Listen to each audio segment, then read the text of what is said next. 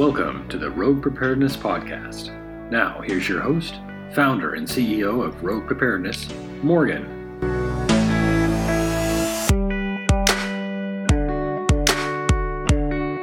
Hey everyone, Morgan here, and you're listening to the Road Preparedness Podcast. I am super excited to talk about today's topic, wild edibles, but first, I want to tell you guys to head to roadpreparedness.com and get on my newsletter.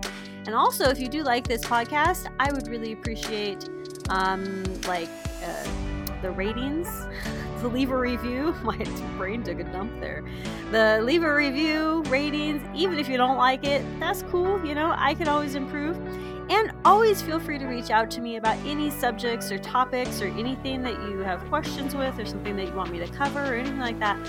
I'm always open. You know, you guys help me create ideas that I never even thought to kind of talk about, because sometimes, you know, people who have been at something for so long, they get like that tunnel vision of, well, everybody just knows this, but we don't. You know, not everybody knows everything. And so I'm always trying to think back to the basics and things like that and try to help everybody, including myself, you know, the very best that we can. So if you ever have any questions or comments or anything, feel free to reach out to me anywhere on my website or Instagram or YouTube or wherever.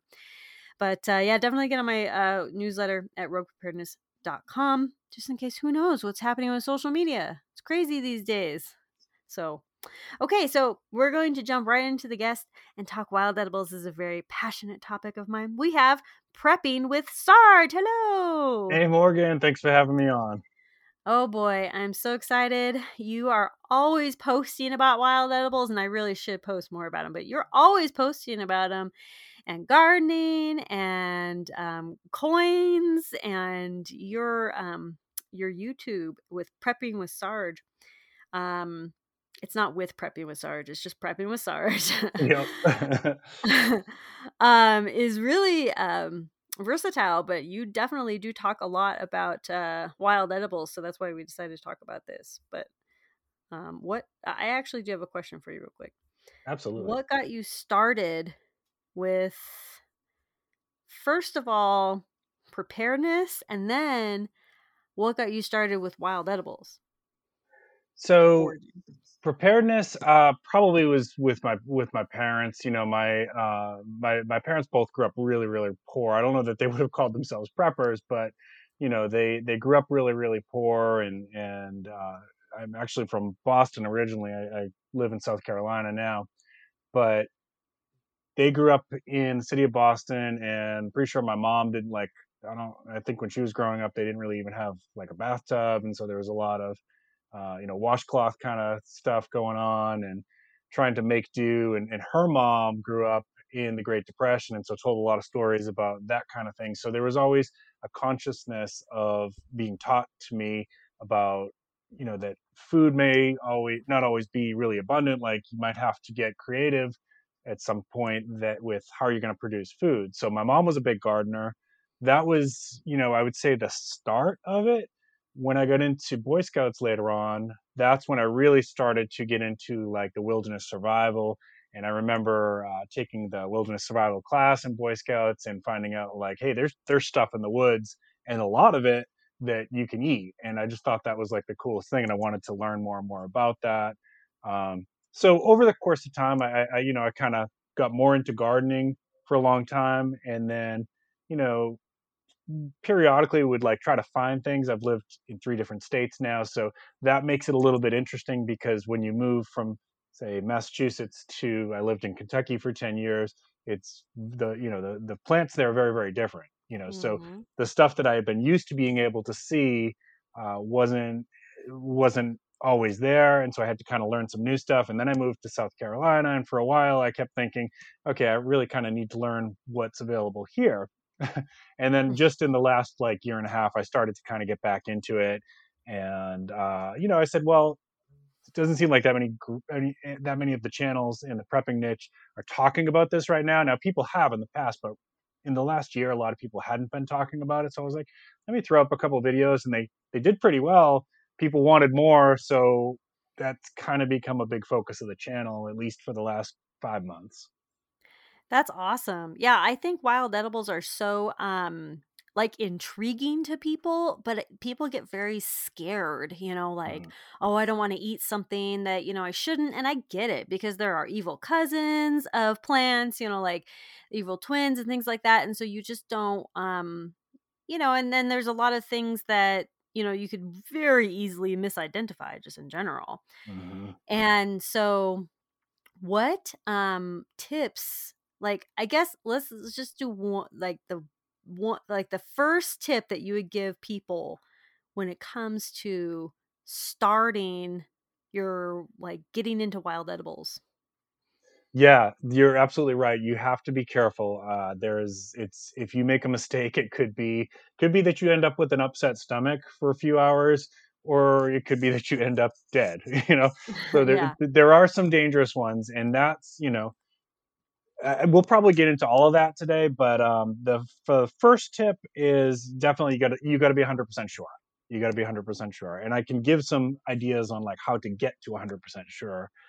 But that's rule number one. If you're not 100% sure, and I'm often not 100% sure. In some of my videos you probably saw I talk about like I'm 95% sure, right? So would I eat this?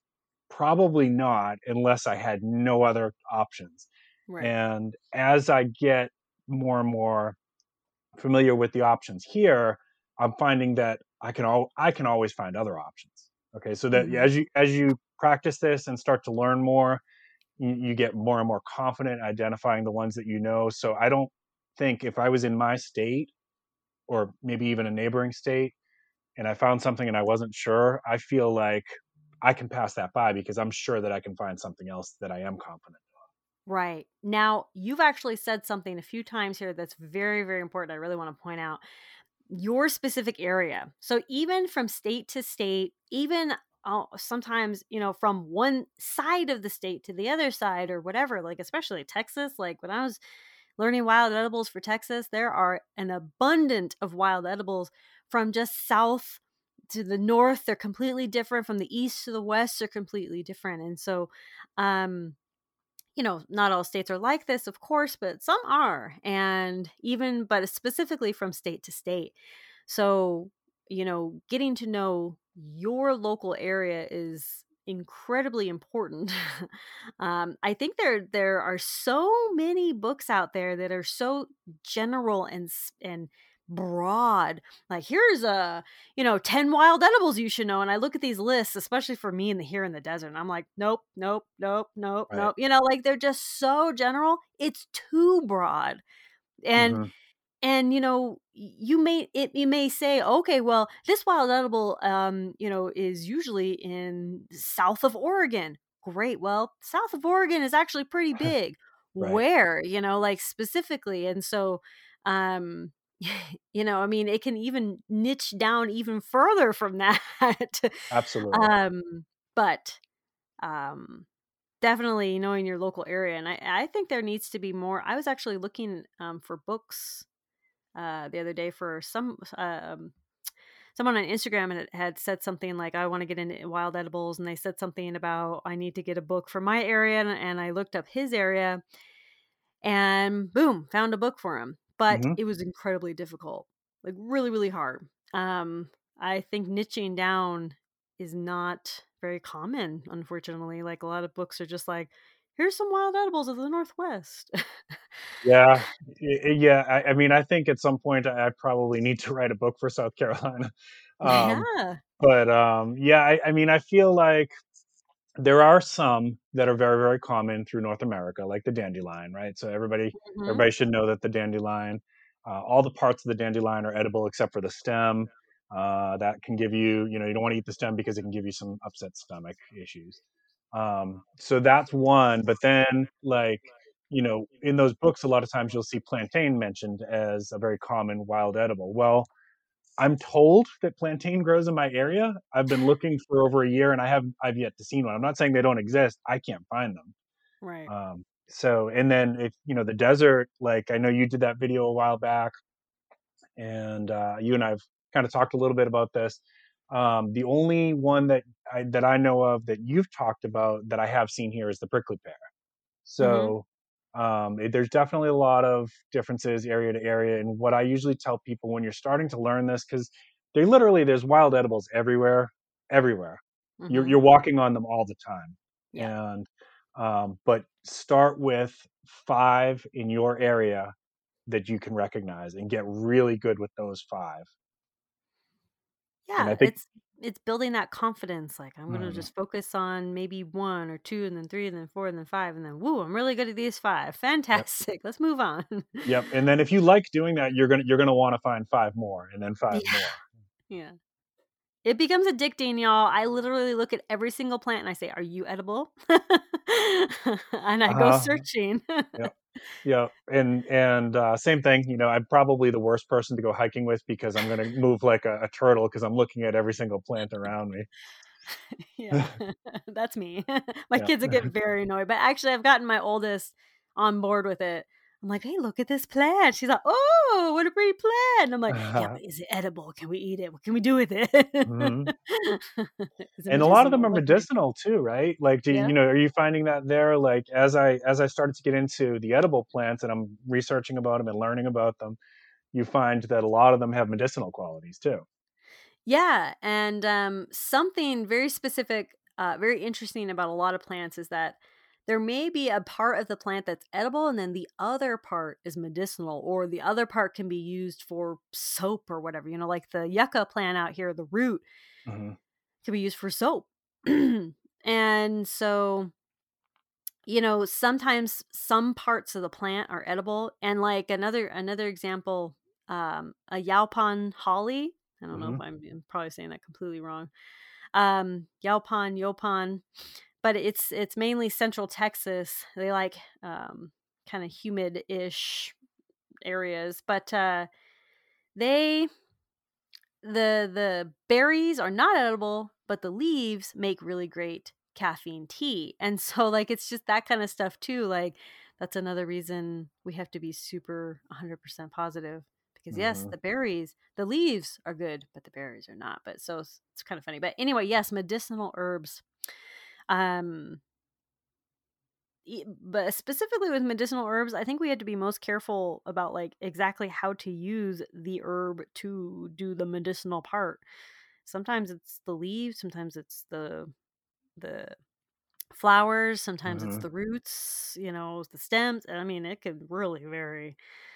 And then sometimes it has to be prepared, like either a Mhm. tea or roasted or yeah, there's a lot to it. But that's why I say start with 5, get Mhm. confident with 5, and then people. So a lot of the comments that I'll see when I put up one of these videos is like, I would never, I would never know if I had the right plant or not, and that's a confidence thing. Like once you know what a strawberry is at the grocery store, like you're taught that at a young age, and then you forever know what a strawberry is. Right. So it's kind of like that, once you uh well, this I was going to say wild lettuce, but wild lettuce is not a good example because there's a No. lot of lookalikes. Partridge berry. I show the partridge berries in a few of my videos, and once you get good at recognizing what not just what it looks like but what it smells like, then you'll always know, oh, that's a partridge berry. It's just a Mm. matter of like getting the confidence and knowing, oh, I got it right. But at first, yeah, like if you didn't know what a partridge berry was and and you were walking along in the woods and you said, "Oh, those are red berries," so Sarge said that these must be partridge berries. Well, it was nice knowing you. In fact, I Yeah. got there's a video as we're recording this. There's a video releasing later on tonight where I show the partridge berry with a look-alike poisonous berry that was growing right near it. Ooh. Yeah. Yeah, I've actually had that happen before with wild onions. There was an evil cousin of wild onions and then actual wild onions growing right next to it. So I didn't pick any of them because even though I identified the right and the wrong, I was still just like, "Meh, I don't know." Like Yeah. that even still made me very crazy, very anxious. Yeah. But yeah, You I've gotten definitely that. you have to be 100% sure. Yeah. Do you Um forage for mushrooms out there at all, or do you see those out in the desert? I have, you know what? First of all, mushrooms just freak me out. I just Yeah. don't even mess with mushrooms. I think that like I've seen people forage for mushrooms and I'm like, that's cool. And I'm like, I would never do this because I would 1000% be eating the wrong mushrooms. Yeah. Yeah. And there's a couple of those that will kill you really quick. Yeah. Yeah. That too. Like Yeah. Yeah. I mean, if it has a name like Destroying Angel, it's probably shouldn't touch it. And actually, it was funny in one of my videos. I don't know if you saw the one of the big purple mushroom. uh-huh. Yeah, so I in one of the video, and I think it was that one. Somebody commented, "Hey Sarge, should you be touching that? You don't know what it is." That was a good point. Like I really didn't know what that mushroom was, and you can absorb that stuff through your skin. So you really have to be careful, especially with mushrooms. Right. So I mean, you actually look for mushrooms quite a bit, right? Like, I mean, I how do. confident Uh-huh. Go ahead. I'm sorry. I was gonna say, like, how confident are you hunting mushrooms as far as other wild edibles? I do not eat any of the wild mushrooms that I find Mm. because I'm still working on that. I've got Mhm. some books that I'm working on, and I'm part of a couple Facebook groups where there are people much more experienced with that. So like, I'll load up a picture and say, "Hey, is this wood ear mushroom?" And I'll kind of defer to one of them, and they'll say, "Yep, that's wood ear mushroom." And so I know there's a couple here that I feel like I'm 99% confident with now. I think I'm getting to that point where there's a few that I would eat because they just don't have like a lookalike, and I've identified them correctly a few times now. But Right. I think that's probably going to lead into the next point here, which is having somebody to mentor you and some other experts that you can bounce it off of is on top of books and Google images and things like that, having some people that are really experienced with that stuff. If you can't find a local mentor, then Facebook has some great groups and things like that I load up images all the time and say like, "Hey, I think this is this, what do you think?" And get some feedback on Yeah, I do those exact same things. it. Mhm. There was somebody in Texas who was basically the guru of all Texas wild edibles. He still does it, Mhm. but I texted him I Instagrammed him a few times, and I was like, what is this? Can you tell me? Is this what I think it is?" And yeah, they get back to you, and people Mhm. do this to me too, and I will be the first one to say, I don't know. Please Yep. do not don't trust me. I don't know what this is. I cannot verify this. Don't eat it. And sometimes pictures, it's hard with pictures too, and sometimes you really have to be there, and a lot of people will just take pictures of like the flower or something, and you're like, oh well, if you're going to take, I guess this is a really good time to talk about pictures of a wild edible. If you are going to take pictures of a wild edible, take pictures of literally everything: Yep. the root, the stems, the leaves, the flowers, the fruits if there's any on them. Take a picture of the surrounding area. Mhm. That's all going to be super helpful, and as up close as possible as you can get with those leaves and flowers and things, really helpful. Leaves especially, Yep, like, and in the underside of the leaves, I always try to in the videos show the underside of the leaf too, and get a close up if you can, because the pattern of the veins in the leaf, and sometimes there's little barbs coming off of the stems that are really hard to see, but that might be the distinguishing criteria that separates that from a poisonous lookalike. right, exactly. They're like, yes, the real one will be fuzzy and the fake one Mhm. won't, and you're just like, but you'll know next time. You'll you'll figure it out. Yep. Um, but The- yeah, definitely if you're unsure, just take a ton of pictures. That's what I always recommend. Just take a ton of pictures, go Googling, go ask questions. You don't have to eat it right now. Don't eat it. I Right. think that's a really big misconception with wild edibles. It's like, well, if I find something that I think is edible, I just have to eat it. No. Mm-mm. Yeah. You No. don't eat Not it. It's not okay. until you're sure. Not until you're sure. Yeah. Right. Yeah. And then when you're 100% sure, sure, eat away. But then you also have to, like you said, a lot of times you have to know how to actually process it. Like Mhm. acorns, they have to be leached. Yeah, they Um, got the tannins in it, yeah. Mm-hmm. Yeah. Yeah, a lot of people think that they can just eat it straight away. That's what I thought for a long time, to be honest. Yeah, when I was a kid, I did. Oh, really? Yeah, and I don't know. I mean, I don't Ooh. remember getting sick, but it was probably small quantities too. Right. Yeah. Well, you know what? You're bringing up another point, though, that everything is going to affect everybody differently, too. Sometimes, Mhm. even if something is edible, like dandelions actually have a high concentration of, I'm forgetting, Yeah, I'd have to look it up. yeah, I'm forgetting what it is right now. It's a high concent. You know what? I'm just Oh, going to is look it it up.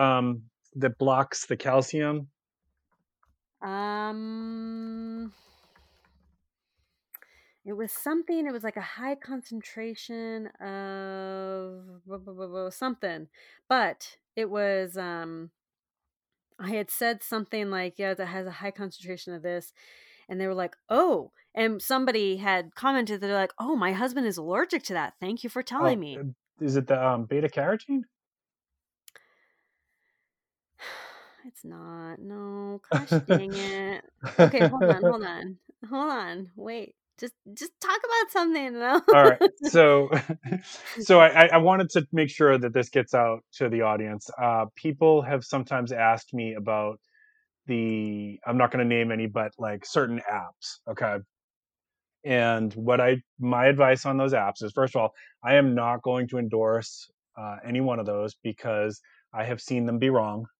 And 100%. yeah, and I have seen videos where people have taken one of those apps and they'll take a picture of their pillow and it'll identify it as like a rose bush, you know.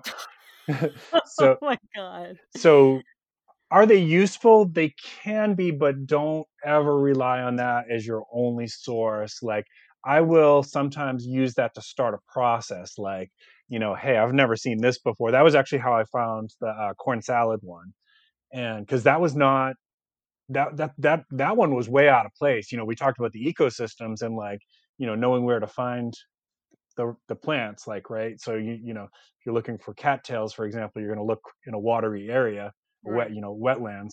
um, that one was just in a grassy area, and it's only supposed to grow, well, not only, but it's more commonly supposed to grow in like fields of corn and things like that.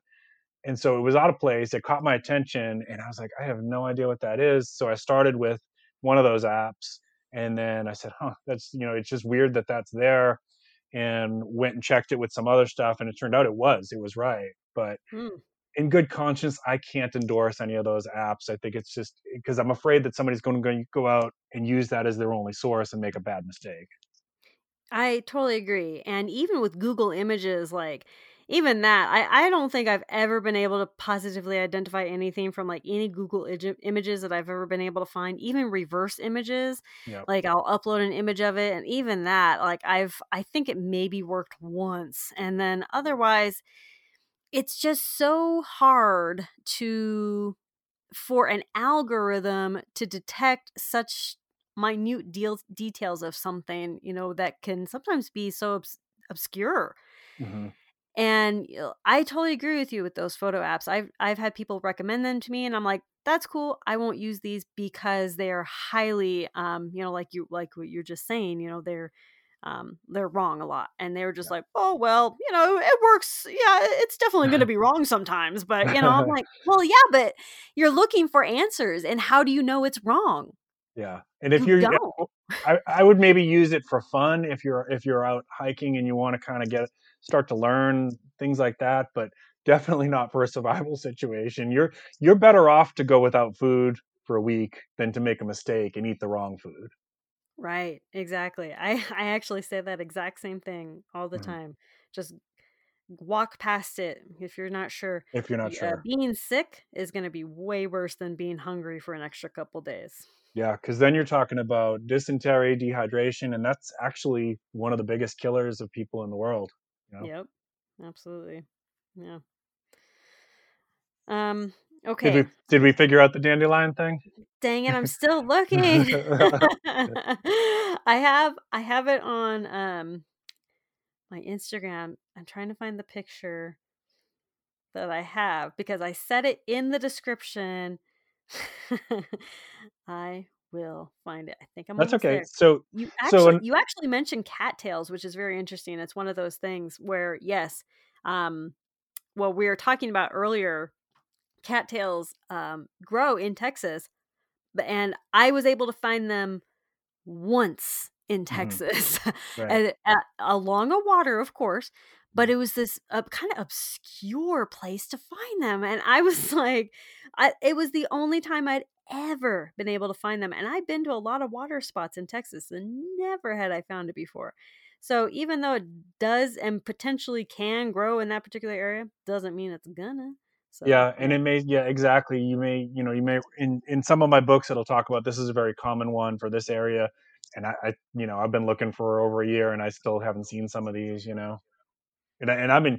I'm aggressively looking for certain things at this point because I want to get them for video, right. and so but that's which is different than accidentally stumbling across something and say, hey, I can use that in one of my foraging videos. Maybe it's because Right. I'm looking so hard that they're evading me. I don't know. That's probably it. Yeah. The Can I touch on the medicinal herbs for a second while you're looking yeah, on the dandelion thing? yeah, yeah. So in some of these groups, in the Facebook groups and stuff like that, there's wildcrafting and herbalism and things like that. And there's people in there that are way more experienced than me in terms of like the medicinal uses for these plants. But so I'm learning from other experts, and one of the things that will come up is somebody will say, well, what about if somebody is has like schizophrenia or something like that, and we could probably come up with Mhm. some plants that will help to relax a person's anxiety, but you can't compete. And again, I'm going to be a little bit biased here because I work in healthcare, right? But when it comes to certain things like that, where it's a heavy duty psychosis, you can't compete with what the pharmaceutical companies can do for that person. Right. At least from what we know right now. Maybe we'll discover something in the rainforest that will work better than that. But so there's certain things where there's not really adequate herbal or plant substitute. But there's some great ones. Like I'm fortunate here that I've got wild lettuce and um, dollarweed growing all over my property because I don't use chemicals on my property, or I use Right. very little chemicals. Mhm.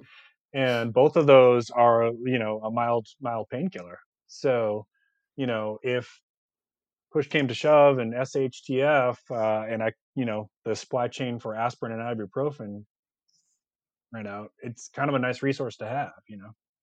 Absolutely. Yeah, I actually just planted toothache plant, which Yep. by the name, as people can surmise, it helps with toothaches. It you chew on it, and it helps numb your mouth a little bit. That's a natural numbing agent, things Hmm. like that. And so, like you said, medicinal herbs are great. And I do like a little tea concoction that like really does help me feel better when I'm feeling a little under the weather. Like I do these some of these things. I make a salve out of essential oils from herbs and things like that. And so Hmm. um you know I think something about medicinal herbs though is pretty important to understand whether it's topical or whether you can ingest it. Hmm. That some plants can are specifically for topical, and then some are could be both, and then some could be ingest only. Maybe it'll give you a rash or something. I don't know, but um, but yeah. So Like aloe, again, right? Aloe is great to have around for burns. oh, love I aloe. and Yes. and I think I would have to double check this, but I think you can eat it in small quantities. But I don't know that's going to do anything for your burns, and I'm pretty sure it's not going to taste good. But I don't know. I've never eaten it. People drink aloe. Yeah. Those aloe drinks? I think that's actually aloe. And Okay. I like tried to look up the benefits of drinking aloe the other day, and it was just kind of weird. I'm gonna look it up right now. Yeah, I Benefits. think the skin is not edible. It's recommended that you don't eat the skin. But Right. before anybody listens to this podcast and starts eating aloe, just know that Yeah, we're shooting from the hip on this one. Well, so I did look it up right now. So aloe vera juice, of course, not the skin; it's the actual juice. Okay. Can help with hydration. It can help with proper liver function. It can help with constipation, to clear skin. Though, if you're gonna just clear your skin, just put it straight on your skin. Don't drink it. Hmm. Um, it can help with a nutritious boost. It contains a lot of vitamins and minerals, heartburn relief, digestive benefits, and then of course some beauty hacks. But of course, those would be topical. Hmm. Don't drink them. Um, but yeah, apparently you can drink it. Yeah, and But I'm reading something that says there's a few varieties of aloe vera that are not edible. So yeah, yeah, that's true. That's true. but yeah, using them the right way, and knowing that it's great to know how to use some of these herbal plants and medicinal herbs to use them. But like if it came down to if I had a really bad infection, as much as I like having around, and I always grow oregano because it has antibacterial and antiviral properties, Hmm. I'll take the pharmaceutical grade if my life is on the line. Right. I mean, yeah, like this is definitely for alternatives. People have been using these alternative medicines for thousands of years, but like you said, they do not compare to the pharmaceuticals. And I think that that's a big misconception. A lot of people think that it will compare, but it's also it's also like the whole there is a lot of bacterial benefits and antiviral and stuff like that, antibacterial rather, Hmm. benefits from many wild edibles actually, and a lot of the foods that we eat. Right. But um, does it compare to like the broad spectrum the antibiotics? No. But So a good they'll definitely help, but not in the way that you're thinking kind of Yeah. either.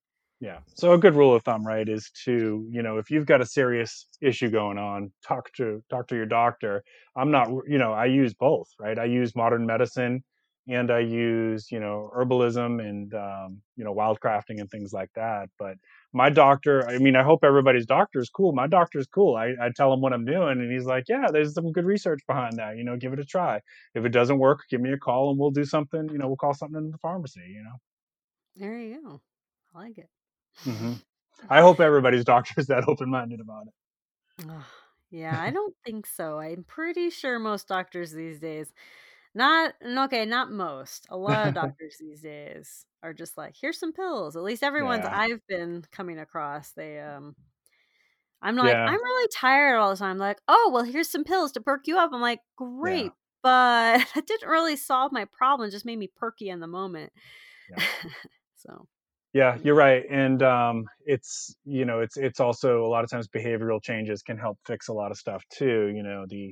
Um, we I think we have a tendency to think, well, I have a headache, so I need to either take a pill or eat dark chocolate, drink some caffeine, and maybe I have a headache because I'm not managing my stress well. Right.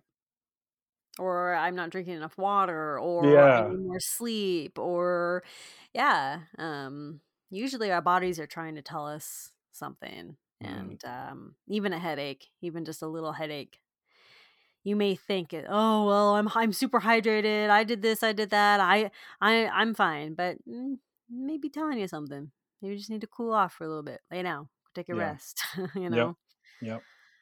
um but yeah, so anyway, let's talk about some other tips that you can give us about searching wild edibles. I know we've already talked about a lot, but um is there anything else you could think of, or Yeah, definitely. So when you're first starting to do this, you do, like I said, I'm probably the worst person you want to go hiking with because I'm the pokey little puppy that's just kind of going along smelling everything. And so you have to kind of slow down your pace and you know let your eyes wander. Look for I tell people to look for the anomaly. because usually if there's something interesting there, that's a lot of times when I find something new, a new wild edible that I didn't know about. It was, I'm seeing a pattern of plants, pattern of undergrowth, and then there's something weird that sticks out, and then you're like, what is that? And a lot of times that ends up being an edible. Um, so looking for the anomaly. We in one of my videos I talked about that in, do you know what permaculture is? Yeah. Okay, Hmm. so permaculture is basically another way of practicing agriculture that is, it takes the ethics of sustainability into it. And so two things with that. So number one, if you do decide that you're going to go foraging and you're going to pick a bunch of cattails, don't pick every single one that you find. You know, leave some to propagate, and that will help so that the next Hmm. time you come back there, there'll be more. But the other part of that is, there's a concept in permaculture called abundance exists at the edges.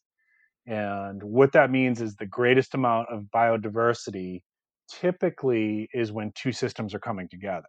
So, field and woods, right? So at that edge of space where those two ecosystems connect, or water and grassland, um, you know, ocean and, you know, whatever the brush is there that grows along the ocean, scrub brush or whatever.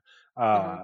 So where these two ecosystems combine is usually where you find the most biodiversity of life. And so that's where, if you're going to go hunting for, let's find some wild edibles today, let's look for something new.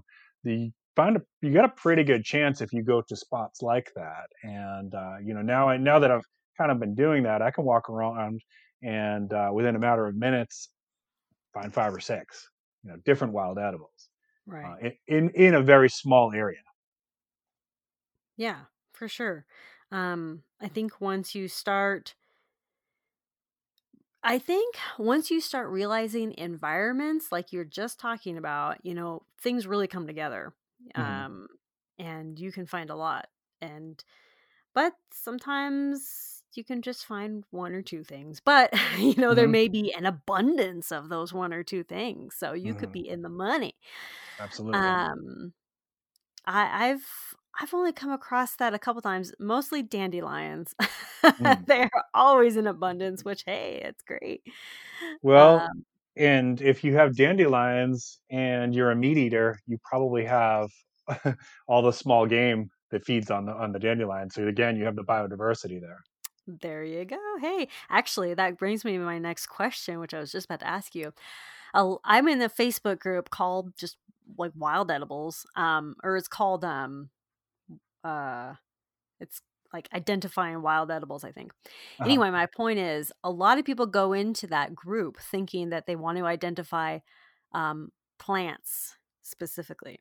Hmm. Now, the group itself says that anything that is wild is an edible, including animals, Uh-huh. bugs, whatever, anything. It's a wild edible, then it is included in that group. And feel free to share about it or ask us about it or whatever, You want Hmm. to know how to cook squirrel? Great. Now, in your opinion, Uh-huh. what do you think of that broad term? Like, do you like to go specifically wild foraging of plant like wild plants, or do you go to the broad spectrum? So for what I do right now, just in, like, we're not in a SHTF situation. I'm just looking for plants and trying to learn about mushrooms. My wife is a vegetarian. I'm an omnivore, and so, and I'll be honest with you, I'm probably the worst hunter in the world. Not that I couldn't do it, but, when I've had to do that because, I had a predator eating chickens and things like that, I just don't handle it well emotionally. I'm not really cut out for it, and I know, separation from the food source and all that, so I have to respect all that. But, and if it came down to it in an SHTF, of course, I have eaten squirrel, and I would eat squirrel. I would, I'd eat a pigeon. So yeah, I think that's part of it, and they're good skills to combine: hunting, fishing, and foraging. Yeah. I mean, I think you kind of summed it up nicely. If you want to just hunt for plants, then just hunt for plants, But if you want to, learn about a little bit more about other wild edibles out there. It's kind of funny to say it like that, but I mean, it's kind of true. It's a very broad spectrum, but I mean, there's wild plants, there's wild animals, there's wild bugs, there's a bunch of stuff out there. And so but if you want to just do plants, then just do plants. Don't worry about it. It's not even a big deal. Yeah. Have you eaten any of the like wood grubs or anything like that? I've definitely eaten insects, and I tell people a lot. They're actually pretty good. I'm not even That's what gonna I've heard. lie. Yeah, Yeah. that's what I've heard. That they a lot of them have like a nutty taste. Yeah, like I've eaten specifically ants and crickets are actually pretty dang good. Hmm. Um I've eaten ants raw and crickets were roasted. Hmm. And it's all in how you prepare it. Like the ants raw, actually, the ones that I ate, I think they were carpenter ants, and they tasted like berries. They tasted Really? very good, very Huh. good. And you got to eat a lot of ants, but there's a lot of them, and there's some little tricks you can use to catch ants and things like that. And so and worms again. I actually always suggest that people cook bugs before Hmm. eating. I really should not have eaten the ant raw, but in most cases, the majority of the cases, you want to cook bugs. At least boil them, if Hmm. anything, Hmm. just to try to get any parasites or anything out or dead, Hmm. because you don't want to then transfer those parasites into your body, from eating a live insect. Yeah, So that's the only advice I give there. and I'm glad you brought that up too. The the safety of eating these plants, right? So people will ask me like, well, do you taste them? And the answer is yes, but not like some of those videos that are on my channel there. Those are like close to high pollutant areas, and so I'm not going to for those ones. Yeah. Sorry. Yeah. If I see that the water line has come up and there's trash all around there, there's I mean, I'll do a lot for my channel, but I'm not gonna put myself in the But I hospital for it. won't do Yeah, that. but I do eat a lot of them, especially like if I find it in an area that I'm very, very, very confident that it's clean. And if I can, of course, I'm going to rinse it off because you have no idea how many animals have peed on that, Yeah. especially if it's near a water source. Yes. That's so funny. Everybody says that to me all the time. Like I'll pick up mesquite beans off the ground and people are like, "Don't do that." I'm like, "But you can tell that it literally fell like a day ago or something." And they're like, "Animals probably peed on that." I'm like, "Yeah, but do you wash your vegetables and fruits?" Yes, I'm sure you do. Yes, I wash my plants and things before I eat them. But it's not common sense, It kind of, just I think that you were bringing up a good point of environment, in an Mhm. SHTF situation. Yeah, I'm probably going to eat those plants that are around the pollutants, but it yeah, also does depend on the type of pollutant. So, well, I mean, if it looks really, really nasty, like, the ground or the water around it just looks so polluted, yeah. just keep moving and find something else, because that, even with washing, sometimes you won't be able to wash certain chemicals and things out of it. Right. Yep. If it's So, near, that's a really good point. If it's near like a big factory, you might want to just say it's not worth it. yeah. If it smells like sewage, Yeah. it's probably Yes. not worth it. Yeah. Yeah. I know that people are very eager sometimes, but we also have to pay very close attention that plants really do absorb a lot and They of do. their environment, and we just have to be really super careful with that. But washing can definitely help with the majority of things. Yeah. Uh, And I agree with you. If it was, like for life or death and I'm starving and I find something that is in my mind maybe slightly polluted, I personally would probably chance it. That's me. yeah, I'm not telling anybody else to do that. I might, if I'm a little bit worried about it, I might cook it, or boil yeah, it or whatever and probably. do what you can. Yeah. Hmm. Yeah, I agree. Yeah, it kind of depends on how desperate you are. It definitely does. Depends on the environment and Yeah, yeah. Well, what are some other tips? let's see. So maybe dispel a couple myths here. I've seen comments like, my grandmother taught me all shiny berries are poisonous, and that's not Oh, necessarily true. And I mean, they probably in that area, you wonder like where's these things originate, and maybe in that area that was true, you know.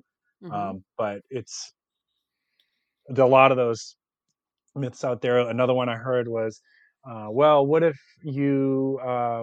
I read that if you chew up a small amount and spit it out, that's a good test. Yeah, if it's a destroying angel, you're dead. Oh, right. Oh my gosh. Okay, we have to talk about this actually for a second. Uh-huh. That's the survival test. You know about Yes. Yeah. it. Yeah. I So for a long time, I thought that the survival test was a really good test of wild edibles. And so I didn't really ever learn wild edibles because I wanted to fall back on this.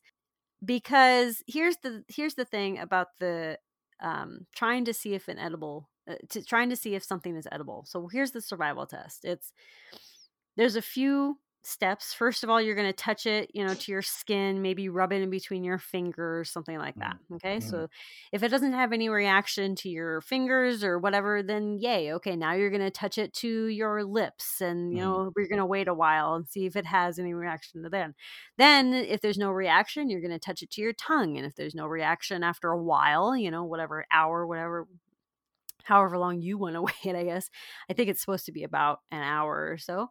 Mm-hmm. Usually reactions will happen very quickly though. If you Mm-hmm. do have a reaction, it'll usually happen pretty quickly. Mm-hmm. In some cases, not all, certainly not all. And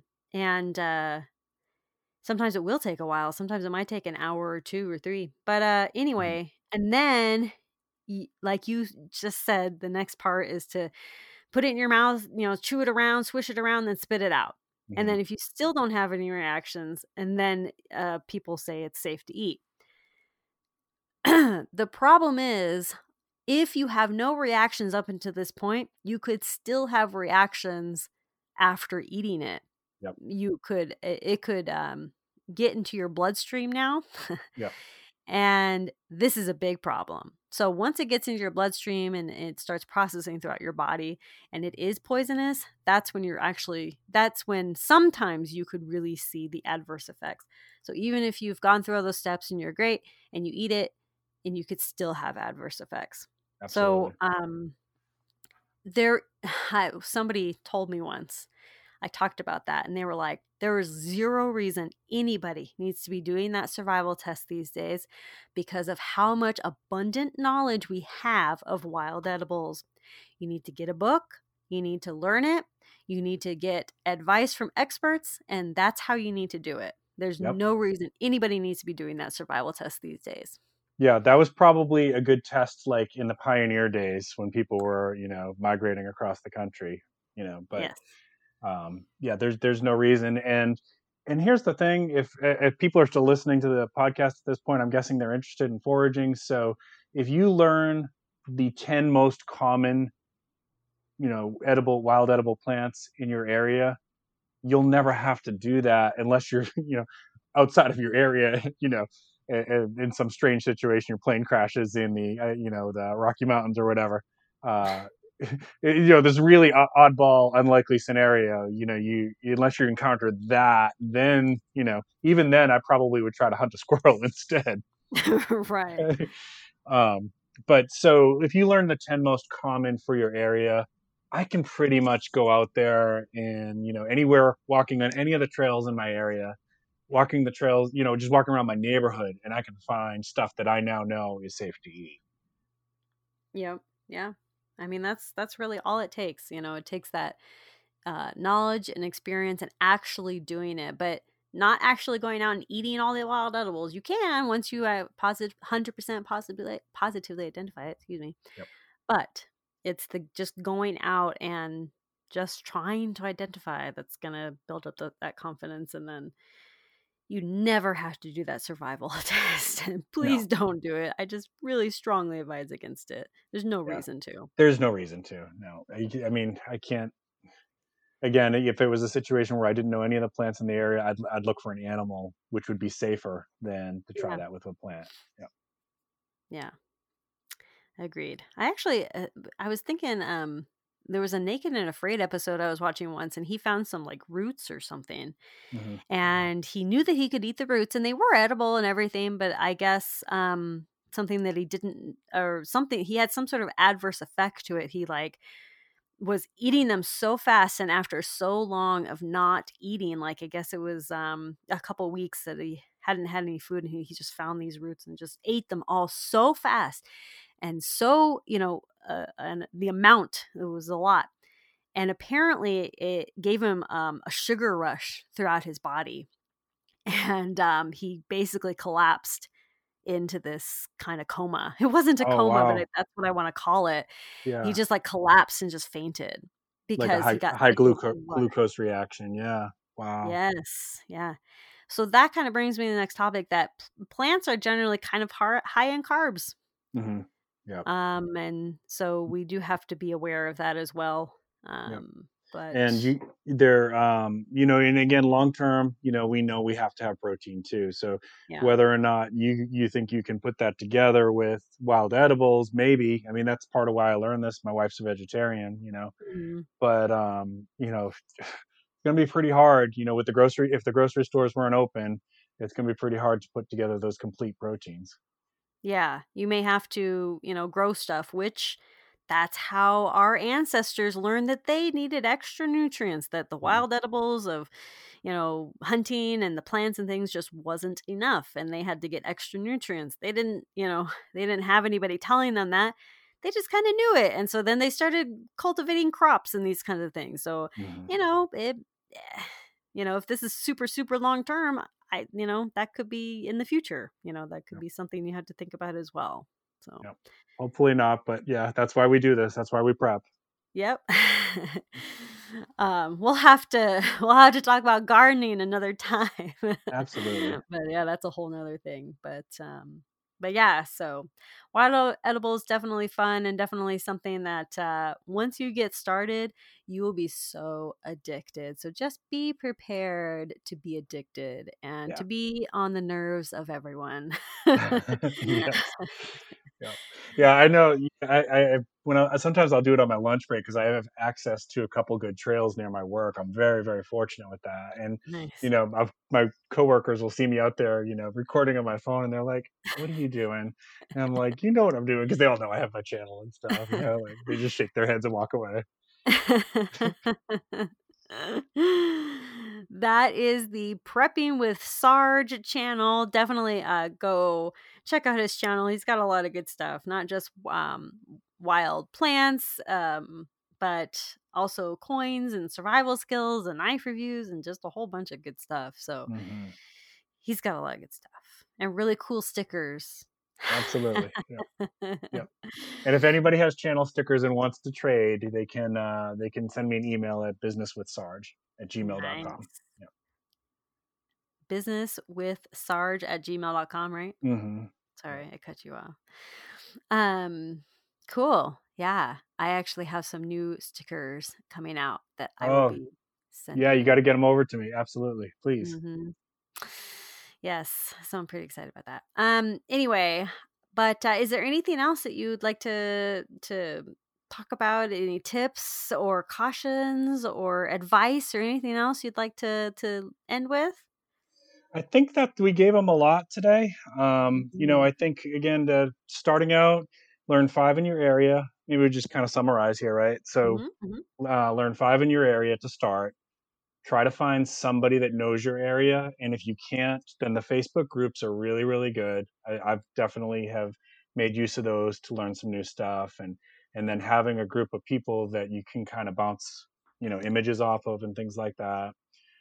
Don't rely on those apps, please.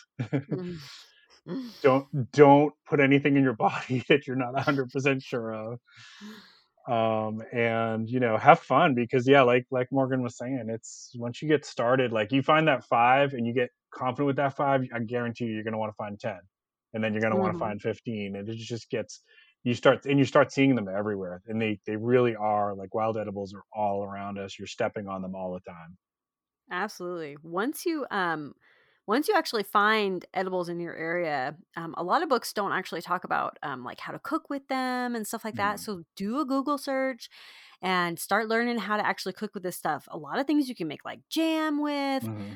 You can make really cool salads. You can, I make mesquite bean flour and mesquite bean coffee out of just mesquite beans, and so you find people doing all these really cool things with these wild edibles. So get online and start looking for recipes on how to use this stuff. You will be blown away. A lot of cool stuff out there. And there's tastes that you can't get from anything else in the supermarket, like the dwarf palmetto berry here is, which you may have those there. I'm not sure, but those taste like a cross between dates and blue cheese. What? Yeah. So like there's nothing else I can think of that has that. So you can really like expand your palate and have fun with your salads and kind of make some really interesting things. The corn salad has like a nutty, they're leaves, but a lot of the leaves taste like parsley or kale or whatever, but that one has like a nutty taste. Yeah, and also on that note, while some things taste really good, some things taste really bad. True. True. Yeah. So you have to cook it in some way in order to make it edible at all. Yeah. There's a reason why you don't see some of them in the grocery store. Yeah, for sure. Yeah. But yeah, good stuff. All really good topics and tips, and I hope that people will use this opportunity to get hyped up about this and really just go out and start learning. Even if it takes you a while to positively identify something, that's cool. No worries. Take your time. This is not a race. You're not going to be, crowned expert wild edible finder person by doing it the quickest way possible. Just be accurate. I think that's probably the most important thing. So and absolutely have fun with it. So thank you so much for being on. I really, really had a great time. Thank you so much for having me. And if anybody wants to come visit me, my YouTube channel is Prepping with Sarge. I'm also on Instagram. On Instagram, it's everything with Sarge. So it's everything _with _Sarge. I don't remember why I had to do that, but I had to do that. And if you're coming over from this podcast, please let me know, because Morgan and I are kind of friends, and I loved sending people her way, and she's definitely sent a lot of people my way. So I like to know if you've come over from her channel. Absolutely. He has a lot of amazing tips and advice, things that I don't give, and things that are in a completely different region and just completely different knowledge all around. And so, 100%, please go check out his channel and his Instagram. Really good stuff. Always very impressed with what he has to say. So yes, Prepping with Sarge at YouTube, and then Everything with Sarge on Instagram. Thank you again for coming on, and thank you all so much for listening. I really do appreciate you, and don't hesitate to reach out to either of us at any time. Absolutely. Thanks so much. Conquer tomorrow by preparing today. I'll talk to y'all later. Bye.